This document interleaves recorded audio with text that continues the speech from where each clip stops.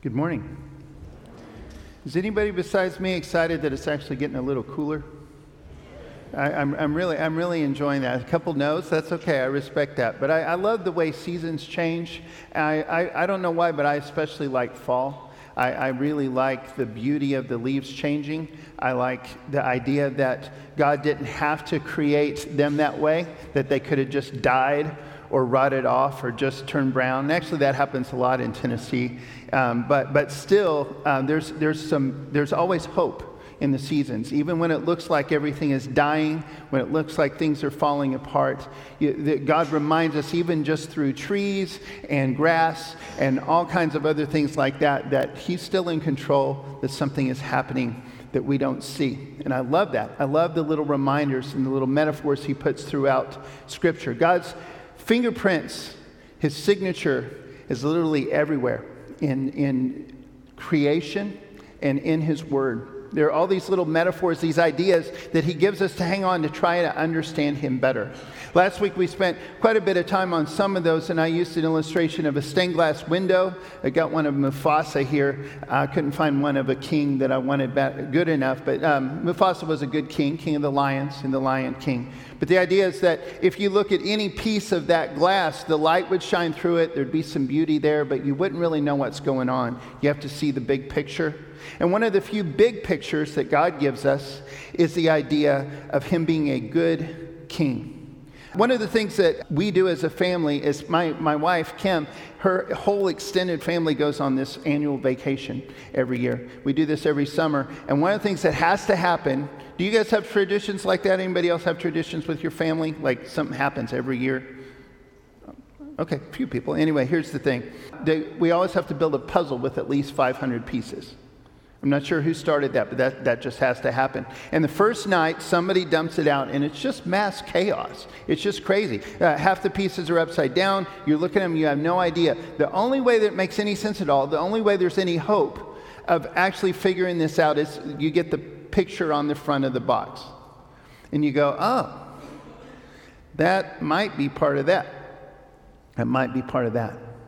So this metaphor of God being a good king and that we are building His kingdom, it's not the only great metaphor out there. There are wonderful ones all throughout nature and all throughout Scripture, but we're latching onto this one because it's one of the few that helps us get our brain around all of it. Even within that one metaphor, there's some variety. When Jesus is talking about the kingdom of God or the kingdom of heaven, He's sometimes talking about the ultimate kingdom of heaven when Jesus comes back and everything is made new. Sometimes He's talking about the throne room of God, where Jesus sits at His right hand now, where God hears our prayers, where angels bow down and say, holy, holy, holy. Most of the time, He's talking about this right here, the kingdom that He's asked us to build right here, right now. Sometimes He's talking about both, or two or three of them at the same time, like in His prayer where He said, our Father who is in heaven, may your name be praised. Your kingdom come, your will be done on earth as it is in heaven. There's both of them at the same time.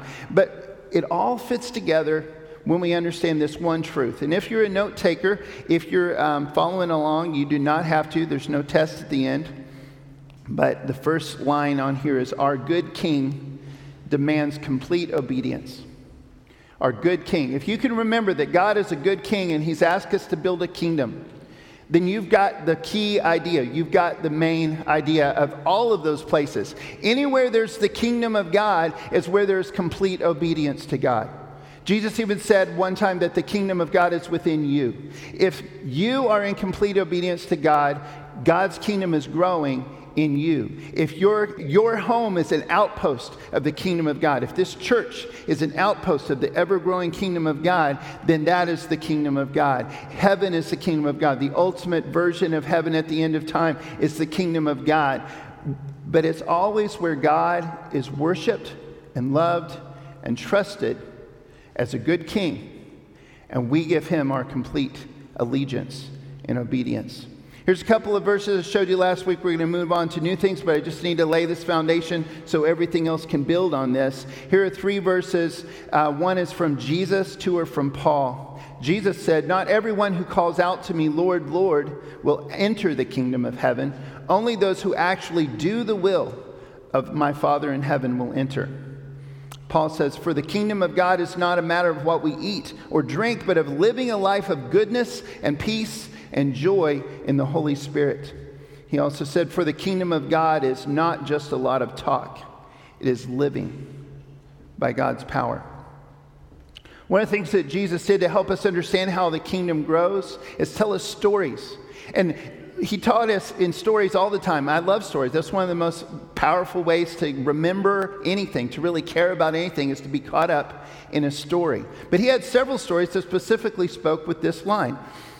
The kingdom of heaven is like. Told you a couple last week, I'll tell you two more today. These ones I'm going to read straight out of the scripture. There'll be some pictures up there, but I'm going to read straight out. These are the words of Jesus. They're short, so pay attention. The kingdom of heaven is like a mustard seed planted in a field. It is the smallest of all seeds, but it becomes the largest of garden plants. It grows into a tree, and birds come and make nests in its branches. The kingdom of heaven is like a yeast a woman used in making bread. And even though she only put a little yeast in 3 measures of flour, it permeated every part of the dough. So once again, we see God's design everywhere. We see God's design, little hints of what he wanted his kingdom to look like, even in little things like seeds and yeast. Because here's something that God loves, and you can see this throughout creation. You can see this everywhere, and you can definitely see it in how he designed his kingdom to grow. And it's this: God loves very small, but very intentional, very carefully designed beginnings.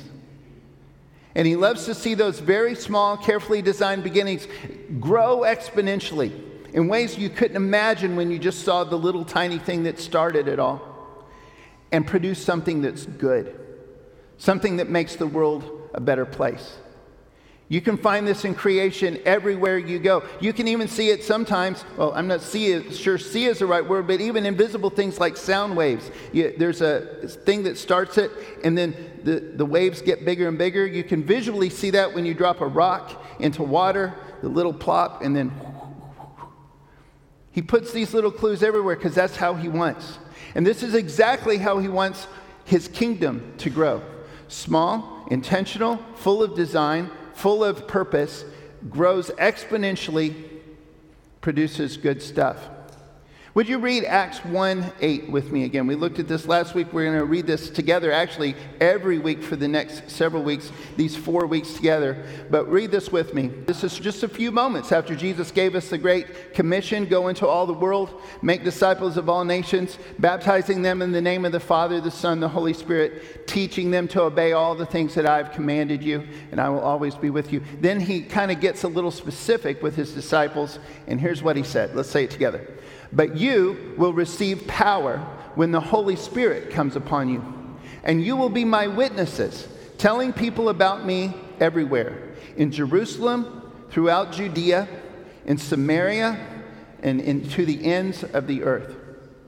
Once again, we find great meaning in this because he was literally talking about how the truth would spread, how the kingdom would grow in that geographical area. They were literally starting in a place called Jerusalem, the same place that you could go visit today. They're starting in Jerusalem, and it's spreading out. But we find great meaning in this because, again, like he puts pictures everywhere, it just makes sense to look at it this way. And so this is what we're doing these 4 weeks. Jerusalem represents your closest circle of friends, your family, your home church. It's the people that you are with. This is where you are right now. It's point A.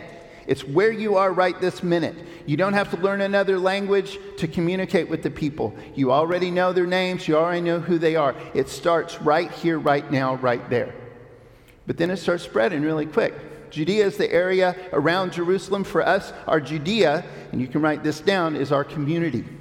Maybe it's Kingston, Harriman, Rockwood, maybe it's all Roane County, maybe it's all the state of Tennessee, I don't know, but it's places you can get to easy. It's people that you already see. Maybe you don't know them that well, maybe they're not in your closest circle of friends, but you don't have to work that hard, you just have to work. You just have to be intentional about saying the truth to them. You just have to be intentional about sharing love with them. You just have to try. And you just might be able to grow God's kingdom in Judea. That's where our focus is today. Samaria represents people that geographically are fairly close, but culturally, socially, whatever other ways there are, we'll deal with this next week, but there are barriers that we have to break down, replace walls with bridges. And finally, the ends of the earth. And the ends of the earth means the ends of the earth. It means everywhere, literally everywhere. And today we have some special guests from Cram, and they've got a booth set out. I really urge you to go and talk to them and some of the new stuff that they're doing. We're really proud and honored to support what they're doing, reaching the ends of the earth. And they're here today, and I just wanted to encourage you to go and visit them today. But today, in what we're talking about in here, we're going to continue to focus on Judea, which is our community. Is this making sense so far? Everybody with me? Are we okay? All right, here we go. There's a guy named Steve Sjogren. If you haven't heard of him, you should. He's probably the expert on turning churches into organizations that are focused on outreach, like helping a church transform their DNA from the inside out so that they're known as people who reach out. That's not just something they do. It's not part of their agenda. It's not one of their programs. It's what they do. He's got lots of books about this, a lot of other books about this. Quote him. He's a pretty cool guy. You can look up his stuff at stevesjogren.com. You got to spell it that way. It's kind of weird, but that's it. Or this is easier, kindness.com. If you're interested in some of his practical ideas, they're really awesome. But this quote that's up here, this one kind of haunts me. He says, discipleship in many cases is just a synonym for personal growth. And he urges us not to settle for that. Here's what that means. Churches everywhere, Christians everywhere fall for this all the time. We come to church, we go to a Bible study, we read God's Word on our own, we go to special events, TCTC camp, whatever. And what happens is, what we're trying to do, all we settle for is this. We're trying to get something from that we can put into our own ideas about what we want for our lives. We're trying to become a better person in whatever definition we have already created for ourselves of a better person. Rather than falling on our knees before the King of Kings and saying, what do you want? We kind of come in here like this, and we go, yeah, that's a pretty good idea. I might try that one.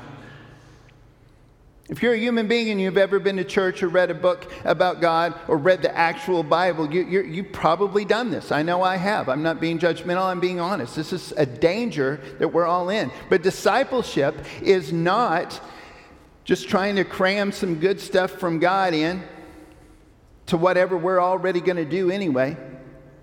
Discipleship means you are actually following Jesus. Every single choice you make is trying, at least, to sync up with Him and His will, trying to help Him build the kingdom He has asked us to build. Ed Stetzer is another person who you might want to look up if you're interested in how to make churches and communities grow better. I've been reading a lot from these guys lately, but this is a good one from him. He warns, don't let your church be a cul-de-sac on the Great Commission highway. That's pretty good. He also says this, if you're going to reach your community, you must fall in love with your community. Good missionaries love the people and the culture that they work with. Steve Sjogren has some really cool ideas. If you've ever heard of the idea, random acts of kindness, have you ever heard that term? He's the one that came up with that term, I believe. Where people just, you go somewhere and you think they're selling something and they're just giving it away. It's really cool stuff. But if you're just doing that to look good, it's not going to make any difference at all.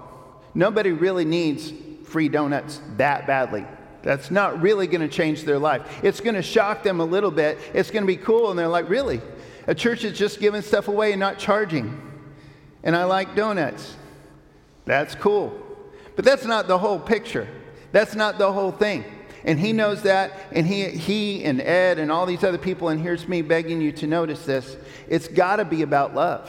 It's got to be about actually trying to obey the Great Commission and not just try to get people to come to our church, but to help them constantly be fighting to get them to follow Jesus and to lead by example. We must live like kingdom citizens if we want God's kingdom to grow. I'm going to say that one more time. We must live like kingdom citizens if we want God's kingdom to grow. On your bulletin thing, if you're still taking notes, there's several little scriptures here that I've referenced. I hope you look those up. There's two little spaces here where it says weeds and wheat. That's kind of a reference to the story we told last week. Jesus said the kingdom of heaven is like this. The farmer plants wheat, and then his enemy comes and plants weeds. This morning, I just want to use this as a space. This is for you and me. I've already filled out several things in both categories, straight up, on my copy of it. I'm going to refer you to a book called Safe People by Dr. Henry Cloud and Dr. John Townsend. And if you struggle with dysfunctional relationships, if you're the one causing that, or if you're constantly finding yourself attracted to people who just rip your life apart, or they're attracted to you and you're just not finding things working very well, this is a super good book. This is one of the best just portraits of what it looks like to be someone who is in the kingdom but not living like a kingdom citizen versus someone who is actually part of the kingdom. So we're going to use weeds and wheat as this. I'm just going to read it off quick and keep on going. But if any of this resonates with you, I hope you write this down and wrestle with this later with God, just you and him. Weeds. Basically, these are fake. They're not real. They present a fake good self to others. They find it really easy to judge other people. They find it really easy to abandon relationships. They might apologize sometimes. They very rarely, if ever, actually repent or change. They demand unconditional trust. They don't really care that much about trying to earn it. Wheat, safe people, or citizens of the kingdom. Here's some things that they tend to do according to these guys in this book, and also, I believe, other places in the Bible. They reveal their true selves, warts and all. They let you know, I actually think I'm right about this. I was wrong about this. They tell you the truth. They refuse to condemn others. Instead, they choose to see hope in others. They're constantly trying to help others grow. They're not going to lie and say you're okay if you're not okay, but they're also going to say, but I believe you can be okay. They love to forgive. They find it easy to apologize. They find it not easy, but possible, and they do repent. They change when they need to. Whenever possible, whenever necessary, they choose fellowship, or they choose the relationship. They choose the other person out of love, out of purpose, out of a desire that God's kingdom continues to grow unhindered. They're willing to wait. They're willing to work hard to earn your trust rather than demand it. Most of all, they're real. And one other thing. Weeds don't produce the fruit of the Spirit. Love, joy, peace, patience, kindness, goodness, faithfulness, gentleness, self-control. Wheat does. Because the Holy Spirit is actually in them. That's the source of their power. That's the source of the small design that's growing exponentially and actually producing good in their lives. So when you see someone who's actually producing those things, you know the Holy Spirit is somehow involved in the process. And if that's you, take hope. And if it's not you, we all need to work together to help that become you and us and me. So how do we reach Judea? First of all, we've got to make sure that what's going on inside Jerusalem is right. Can't reach Judea without transforming Jerusalem. Here's some handouts that are special in the bulletin today. This one outlines all this, not all of them, but most of the small groups and youth groups and Sunday school classes and other things that we do here. The reason that we do that is because we believe that life change happens best in small groups. We believe that when you're really connected to other believers and you form relationships that you can actually connect with, really truly connect with and commit to, that your life is going to change more. We're doing some other things that are coming out. The big trunk or treat thing that we're going to be helping out in the Kingston community. I'm really excited about that. Encourage all of you to help out in one way or another. We're offering this thing, a Life Like Arrows movie that's coming out. We're going to be showing that here, and it's all about helping parents become better parents. These are just hints. These are just things that I'm showing you because I would love for, if you don't know how to connect here, we'd love for you to do that. We need every single one of us. We need me, we need you, every single one of you. We need to become and be and keep growing as citizens of the kingdom. We can't just try to cram the good ideas that we hear into what we think a good person is and then just go home and go about our business.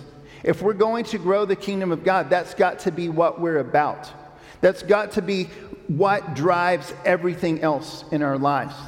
And we're offering all of these things, including the outreach programs that we're trying to do, including some that aren't on here that will be happening soon. We're doing all of these trying to obey Jesus. Like Jesus said in Matthew chapter 7, he said, the standard that you use in judging is the standard by which you will be judged. And my prayer is that I believe this, that the standard that we must always measure ourselves against is not our opinions, not our favorite things, but whatever it actually says in Scripture. What does Jesus call wheat? What does Jesus call weeds? What does Jesus say a kingdom citizen looks like? What does Jesus say one does not? Because he warns us that not only, this is Matthew 16, the devil loves to counterfeit and ruin everything that God does. He likes to make cheap copies that are broken and twisted and messed up of every single thing God ever does. And one of the things that you also see in creation is a bunch of examples of that. Cancer is one of the worst ones. Our cells are designed to start small with intention and all kinds of awesome design. Our cells constantly are replicating and making new little copies of themselves and growing into something big, growing exponentially into something that does something good. Cancer is when that gets twisted and it gets broken and it grows as fast, maybe faster, but it destroys all the goodness. Jesus warned, using the same metaphor about yeast. He says, watch out, beware of the yeast of the Pharisees and the Sadducees. Evil grows just as exponentially. And if we're not trying, if we're not 100% about growing the kingdom, then the other kingdom is going to grow. Lesser things are going to grow the exact same way. And it's not a fight. We're not competing against them. But if we just sit back, that's the only possible way that the devil could win. We've got to be kingdom citizens that are actively, constantly, passionately building the kingdom of God. The Apostle John puts it like this when he's talking about what it looks like to become a citizen, to be reborn as a citizen more than ever before. He says, if we claim we have no sin, we're only fooling ourselves, and we're not living the truth. But if we confess our sins to him, he is faithful and just to forgive us our sins and to cleanse us from all wickedness.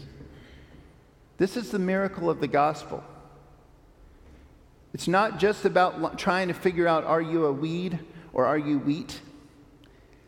Jesus offers a chance for the worst of all weeds to become fertile wheat. Jesus offers the hope that we can transform. That no matter where you are and how dirty or filthy anything in you has been, that Jesus can wash you clean. He can cleanse you. And when that happens, then we see him more clearly. And then the closer we get to see him more and more clearly. And eventually, we are transformed, and then the world begins to transform around us as we grow exponentially. The prophet Isaiah heard directly from God often. He was a faithful follower. There's a lot of wonderful stuff directly from God through Isaiah in Isaiah chapter 1, 2, 3, 4, and 5. But in Isaiah 6, he says this, it was in the year King Uzziah died that I saw the Lord.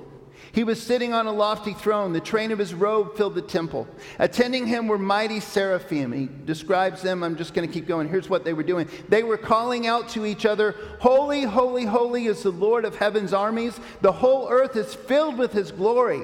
Their voices shook the temple to its foundations. The entire building was filled with smoke. And I said, it's all over. I am doomed, for I am a sinful man. I have filthy lips, and I live among a people with filthy lips, and I have seen the King, the Lord of heaven's armies. Then one of the seraphim flew to me with a burning coal he had taken from the altar and a pair of tongs. And he touched my lips with it, and he said, see, this coal has touched your lips. Now your guilt is removed, and your sins are forgiven.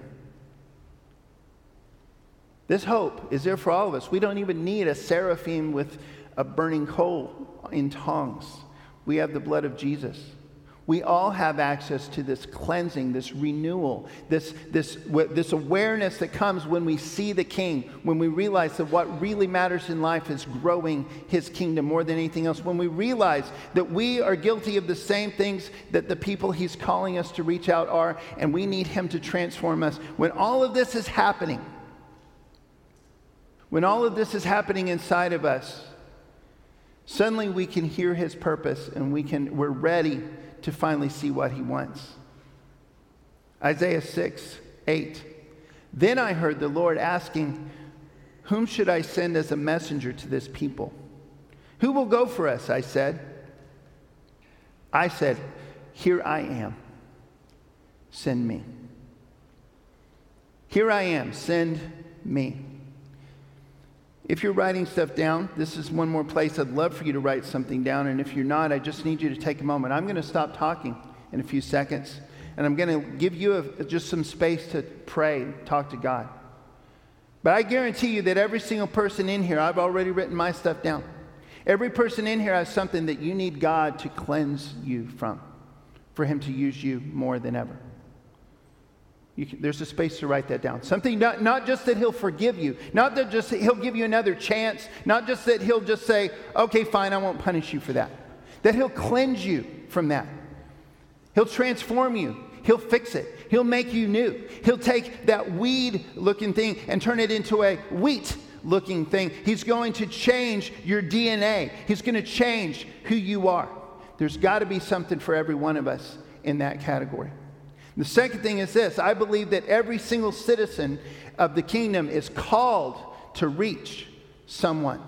Every single citizen. There will be some. Every person in Israel is not the prophet Isaiah. He's going to call certain people to do specific things, but he's going to call every single one of us to reach someone. And you know who's going to reach most of Judea? You guys. Because you guys are the ones who are in all of those circles. Do you understand? So who's God calling you to reach today? What does he need to cleanse in you? Who's he calling you to reach? I'd like to see an actual name. I'm not going to see it. I want you to see it. I'm going to give you a second. I'm just going to be quiet. This is you and God. If you don't write it down, at least pray about it. Go.